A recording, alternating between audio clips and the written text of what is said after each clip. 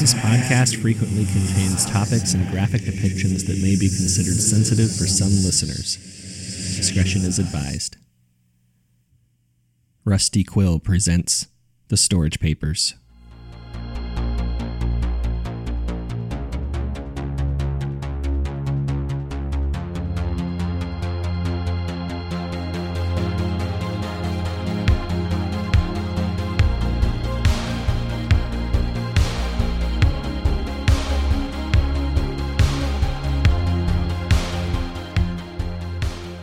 Welcome back. As some of you know, if you're on the Storage Papers social media, I've dabbled in visiting places for the purpose of paranormal research, or as it's more commonly called, ghost hunting. Some places can certainly be quite spooky, especially the long-abandoned buildings like old hospitals. This paper recounts a statement provided to a park ranger from a woman who was picked up wearing just a shirt, a pair of underwear, and boots as she ran directly in front of his Jeep. Some abandoned places were never meant to be explored. We weren't even supposed to be there. When we ran into the no trespassing signs, I told them we should turn back. Nobody listened. There were 5 of us, me and David, Kristen and Raul, and Jamal. Raul and David kept goading each other, and Kristen has always been up for anything. I think me and Jamal were the only ones who wanted to keep hiking. I knew there was no way to talk them out of it, though, especially David. That's part of why I'd been so attracted to him. I've never been much of a risk taker, and he always pushed me to step out of my comfort zone. It was just past 3 when we got to the chain link fence. I remember because that was part of my argument for not going inside. I didn't want it to be dark by the time we got back to our campsite. Raul told David he should just hang back with his girl. David insisted that I was up for this. Then he turned to me and gave me a quick wink. The same wink he always gave me right before my boundaries were about to be pushed. Jamal pointed out the barbed wire and reiterated how bad of an idea this was. What if it was some top-secret government facility or something? Raul just rolled his eyes and pointed out how unkept everything was. Whatever this place used to be, it was clearly abandoned. David quickly agreed, trying to get Jamal on board. While they went back and forth, Kristen was the one who pointed out the direction of the barbed wire at the top of the 10-foot fence. Specifically, that it was angled inwards. She asked if we thought this used to be some kind of prison. The bickering paused as everyone looked at the fence and the roof of the structure beyond. We couldn't see it very well. Between the overgrown weeds and the overall shape of the landscape, it was pretty well hidden. But, like David and Raul said, there was definitely no sign of human life anywhere within the area. Raul looked from side to side and started shaking the fence. He saw that part of it was loose, and David helped him pull it away from the fence post. There was just enough room in the gap they created to crawl through, but only barely. Raul went through last and ended up catching his gray shirt on the fence, tearing a piece of it off. Once he was through, he and David took the lead, while me, Kristen, and Jamal kinda hung back a little. Me and Jamal really weren't feeling it at all by the time we got to the building itself. It was a big concrete structure. It almost reminded me of some sort of bunker, but it was a lot bigger than any bunker I'd ever seen pictures of. There were some windows that were reinforced with steel bars. They reminded me of Kristen's comment about it being a jail, and even though there's no way it was an actual jail, it still made me uneasy, and I pointed it out. Raul was unconcerned. He said even if it was a jail, it wouldn't be the first abandoned one he'd explored, which got him and David talking about some sort of urban exploration adventure together or something. I ignored them, hoping David wasn't planning on bringing me along as I peered through the windows, but I couldn't see anything at all. Then Jamal called out that he'd found a door around the corner. I hadn't even noticed he'd wandered off, but the guys started celebrating that they'd gotten Jamal in the spirit with them. Nobody seemed concerned about the weather-worn signs plastered on the door saying stuff like, "No trespassing," "danger," and "fines and prosecution." Raul stood at the door with Jamal and asked if any of us had seen something we could pry it open with. I shrugged and looked around to see if there were any stray metal rods that may have broken off one of the windows or something, when Kristen asked if they'd tried to open it yet. I rolled my eyes as the guys all looked at each other like dummies. Then David stepped forward and turned the handle. It swung inwards. This time, Kristen pushed past them and led the way in. I entered last, pulling my flashlight out of the side pocket of my backpack. As I expected, it was extremely dark inside. We all looked around with our flashlights to see that we were in a small, windowless room. There were some old newspapers scattered around the floor, some broken glass, and a bunch of cigarette butts. The light from the doorway cut straight across the room, illuminating the only notable feature, a set of steel double doors with a bracket on either side, holding a 4x4 in place. With almost no hesitation, Raul and David walked up to the door and removed the wooden bar. I asked why they thought it was there, and David shrugged his shoulders and grinned, saying that he didn't know, but we were going to find out. That just made me more uneasy.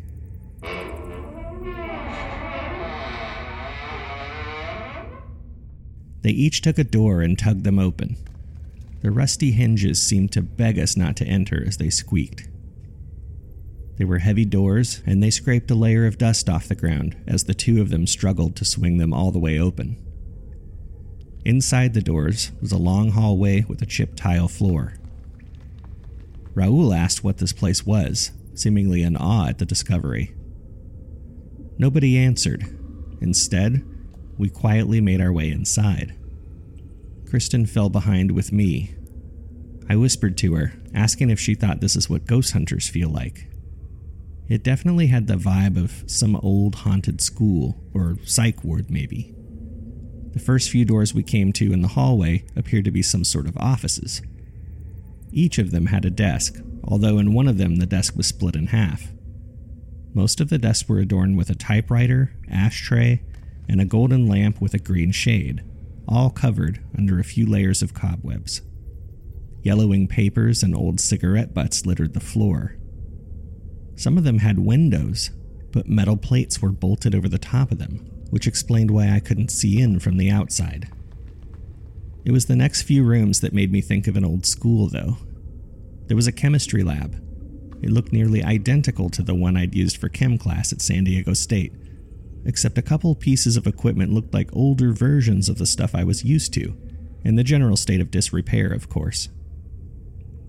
A couple of lab coats hung on a rack by the door, and there were still some formulas written on the chalkboard, almost like everyone had left in the middle of a class. The next lab smelled terrible. I never actually went in, but David told me it looked like someone had been experimenting on animals or something. There was a bunch of cages, but no animals were actually in them.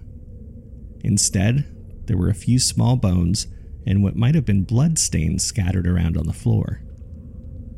That was enough for me to try to get everyone to leave, but now I was alone.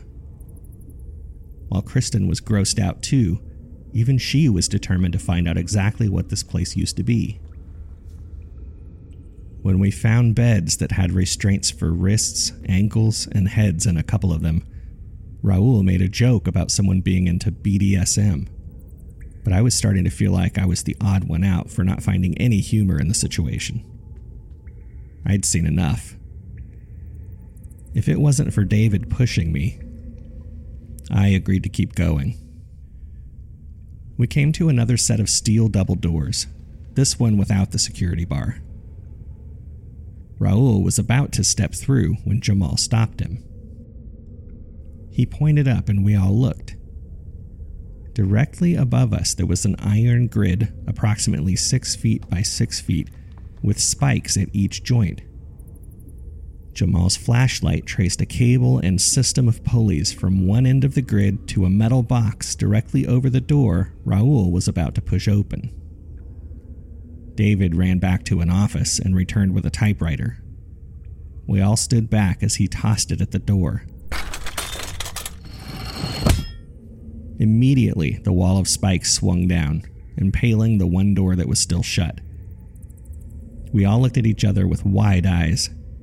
That was some Indiana Jones shit, Raul told us all to be careful, like he wasn't the one that had almost gotten himself killed in the first place. We pressed on, keeping a close eye anytime we neared a door. David poked his head into another room and was like, "What the fuck?" So of course we all crowded into the office there with him. There was a skeleton slumped in a corner. A beige suit was partially visible under a lab coat that was stained blackish brown all around the top. There was a large, jagged hole on one side of the skull, and fingers gripped a pistol. Kristen was the one who noticed the message scrawled in black marker on the opposite wall. "It's not them," is all it said. I was more insistent about leaving this time, and David finally relented. He stood up from studying the skeleton and turned to leave when Jamal started reading from a small leather-bound notebook that had been on the desk. I didn't think it made any sense, and whoever wrote it kept jumping around from one thing to another. It said that the bodies weren't hanging. Something about a maze being all wrong, that it was like a different world or universe or something, and the rules didn't apply. Then how something was more quiet than it should have been, except when it talked, or if it was too late to matter. David told Jamal to take the notebook so we could read it around the campfire, so he put it in his backpack, then quickly scooped the gun up off the floor and packed that away as well. When we got out of that room, David looked around and asked where Raul went. I was confused because he had just been right behind me, but I spun around myself and found that he wasn't anywhere in sight. Kristen started calling out for him, but aside from her own echo, there wasn't an answer. David shook his head, saying that the bastard must have wandered off. Kristen and I exchanged worried glances, but followed David as we turned another corner deeper into the building. There was only one door ahead. David turned back to us, grinning as he pointed at a sign on the door that was clearly missing some letters. Only an M and an A remained. He said now he knew where Raul went. He saw this room was rated MA and was hoping to see some boobies. Kristen and I both groaned at the terrible, middle school maturity dad joke. He turned back to the door and, after closely examining around it for any apparent traps, slowly turned the doorknob. There was a loud click, then a rumble and a clatter on the other side of the door. We all backed up, and Kristen once again shouted Raul's name. There was no reply, and after a moment the racket stopped, and things were once again silent. David cautiously stepped forward and tried the door again. It swung towards us, and I immediately grabbed David's arm. Directly on the other side of the door was a gaping square hole in the ground. He stepped back and shone his flashlight into the hole. Neither of us could see the bottom. My heart was pounding, but he just smiled at me and said that was a close one. I turned back to Kristen to calm down, but my pulse only sped up as I realized Kristen wasn't there. We ran back around the corner and called out for her, but she was nowhere to be found. David glanced back at the room with the hole in the ground, but I quickly pointed out that we know Kristen wasn't that way because she was just behind us the whole time, and Raul wasn't in that room because he would have set off the booby trap. He agreed, and the three of us stood there for a moment, lost. That's when we heard Raul calling out, "Guys, hello? Where are you?" We all turned. His voice had been coming from the room past the hole. David called out after him, "Raul, come over here." There was silence for a minute. Then Raul shouted back that he was hurt and needed help. Jamal muttered to himself about how, of course, Raul hurt himself. One by one, we jumped over the hole and entered the room. As I walked in, I realized this was more than a room. I pointed my flashlight around and found that, while the walls for the next few yards were narrow, I couldn't see the ceiling, which surprised me. The building had looked big from the outside, but not that big. We carefully proceeded, looking for any buttons, tripwires, or giant boulders ready to roll and crush us, because who knows what the hell to expect in a place like that. The walls were replaced with railing, and the floor turned into a metal grate platform. On the end of the platform was a ladder leading down. I looked around us, trying to see beyond the railing, but I couldn't find any walls around. In fact, even though I had a pretty powerful flashlight, it felt like it was only shining a few feet in front of me. Before we climbed down the ladder, I yelled out for Raul again, then called for Kristen. There was no response, not even an echo. David was already climbing down. I looked at Jamal, and he tried to give me a reassuring look, but it was pretty easy to tell he was just as terrified as me. I heard David yelp and ran to the edge, asking if he was okay. It was all quiet for a second. I couldn't even see him below us. Then I heard him yell back that he was fine and we should all get down there. It was the last thing in the world I wanted to do, but I climbed down the ladder, Jamal immediately following me. We got to the bottom, stepping on the cement floor. David was nowhere to be seen. I called out for him. It sounded like he was a ways away when he responded and told us to hurry up. He found something. Jamal and I ran towards his voice, unable to see in the darkness and our flashlights doing little to make it easier. I yelled back, asking where he was and what he found. He just said to come quick. Why wouldn't he just tell us? We came up to a wall that rose up about 10 feet with only one gap to pass through. It reminded me of the entrance to a corn maze. Only pausing for a moment, we entered to find it was a maze, but we continued running. I suddenly felt myself falling face first as I tripped over something on the ground. I broke my fall at the last second and heard a crunch, followed by Jamal crying out behind me.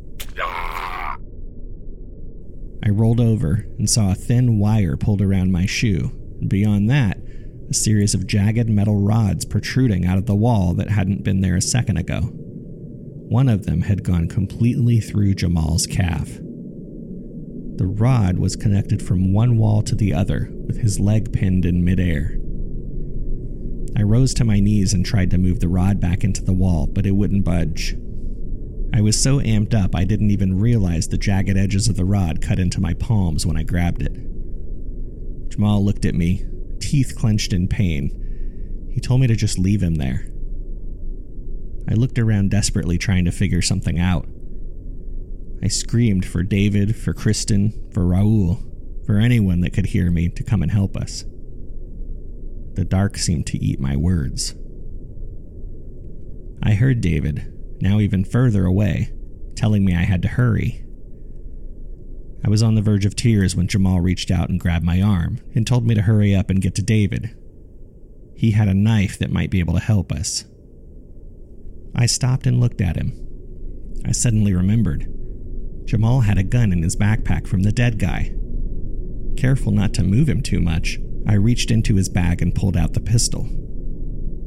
I'd never shot a gun before, and I wasn't even sure it would work. Jamal looked at me with fear in his eyes, asking what I was going to do. I got on the ground and pointed it at the other side of the rod. I closed my eyes as I squeezed the trigger. Jamal screamed and I jerked my eyes open. The bullet had broken through the rod, but the force also pushed it backwards, the jagged edge slicing through Jamal's calf. Free of the metal, he fell to the ground. I looked at the bloodied flesh, panicking. Raul had been the one carrying our primary first aid kit. All I had was some aspirin. I dug through my backpack and pulled out a spare shirt to tie around his leg, creating an improvised tourniquet. Jamal told me to go again. I knew I couldn't leave him there, though. Something had been picking us off, one by one. We had to stick together. Ignoring his protests, I pulled him up and slung his arm over my shoulder, forcing him to walk with me.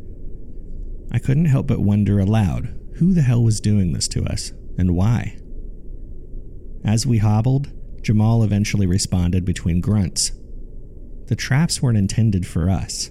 Everything, from the traps to the windows to the door to the fence, wasn't set to keep us out. It was all designed to keep something in.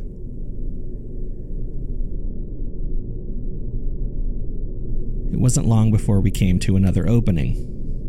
Ropes hung from wherever the ceiling was and disappeared under a wide pile of clothes that covered the entire floor as far as I could see with my flashlight. It was probably a solid foot or two of messy stacked clothing. I noticed resting atop the pile was a gray shirt, torn. It was Raoul's. He had to be nearby. I yelled out for him. It took a few seconds, but he answered. I nearly melted with relief. We weren't alone. I started searching for him with my flashlight while I asked him where he was. I froze as I pointed the light up. The ropes weren't attached to the ceiling at all. Each rope rose 20 feet in the air and ended in a noose. Dozens of naked bodies hung upside down, hovering above us in the darkness, tethered to the ground by the ropes that were tied around their necks. They were all pale, seemingly drained of blood, and glowing in the light against the endless black.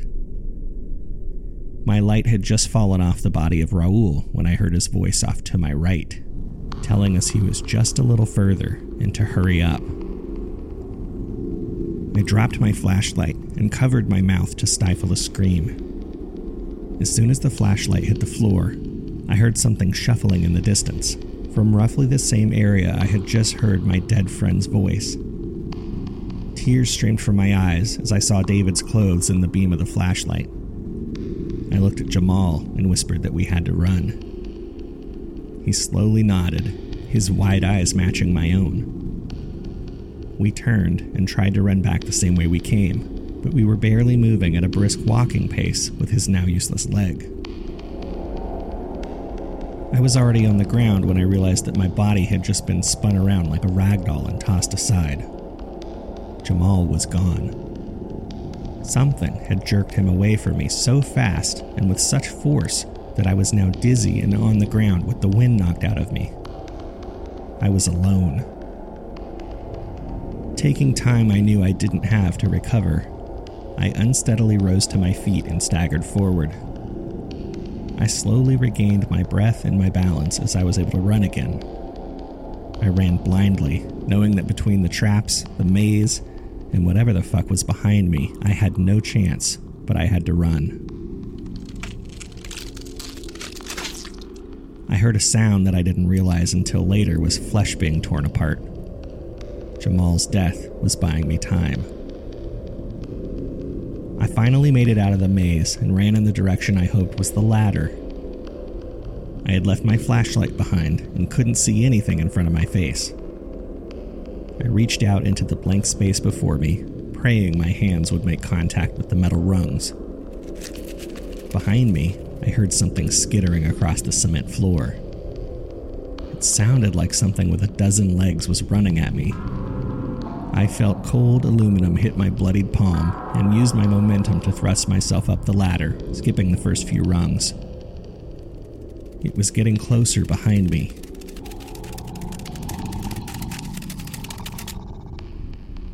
I made it over the ladder and ran as fast as I could. I remembered there was a hole somewhere ahead of me, but I couldn't see it. I leapt with every stride, praying that luck would save me. The doorknob caught my hip, instantly bruising it. I didn't care, though. That meant that I'd just passed the door and made it over the hole. I put a hand against the wall as I ran so I could feel where to turn. I rounded the corner, my own heartbeat deafening in my ears. I kept my hand against the wall. If I wasn't careful at the next doorway, I would impale myself on iron spikes. I didn't slow down, though. I could still hear it. It had jumped over the hole, too.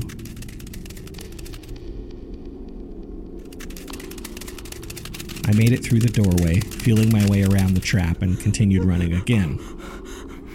Although it sounded like the feet were a dozen yards back, I felt hot breath huffing on my neck. I could see a crack of dusk light just ahead. I was almost there. I didn't dare look behind me. I didn't want to see it. I made it to the doors. I grabbed one and yanked it, trying to close it. I heard the thing slow down. It was at the spikes. I put all my weight against the door. It moved, but so slowly. I screamed in frustration, but kept moving it. Inch by inch, it swung shut as blood smeared from my hands across the metal. The thing was inside, past the spikes now, and had resumed an inhuman pace. I grabbed the other door, crying and screaming as I fought the decades of rust to close it. It skittered with all of its feet, halfway to me already. I shut the door. With strength I didn't even have, I somehow lifted the 4x4 and put it into the brackets, just as the doors pounded against it. I fell backwards as it rammed the doors again. I backed away, then got up and ran out as it continued pounding. It was only a matter of time. I ran through the grass and slammed into the fence, dropping to my knees to crawl under it. It caught the leg of my pants, just as I heard the sound of wood splintering. I yanked at my jeans, willing them to tear loose of the chain link fence. More wood cracked. I undid my fly and jerked my pants off. Then I ran and didn't stop running.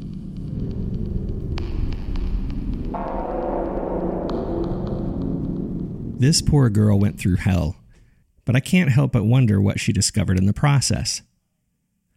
I may never find out, though. A search and rescue team went looking in the rough area she'd been, but found no evidence of the building she described. What's even more concerning is the fact that a piece of wood was all that stood between whatever was in the belly of that structure and the rest of the world.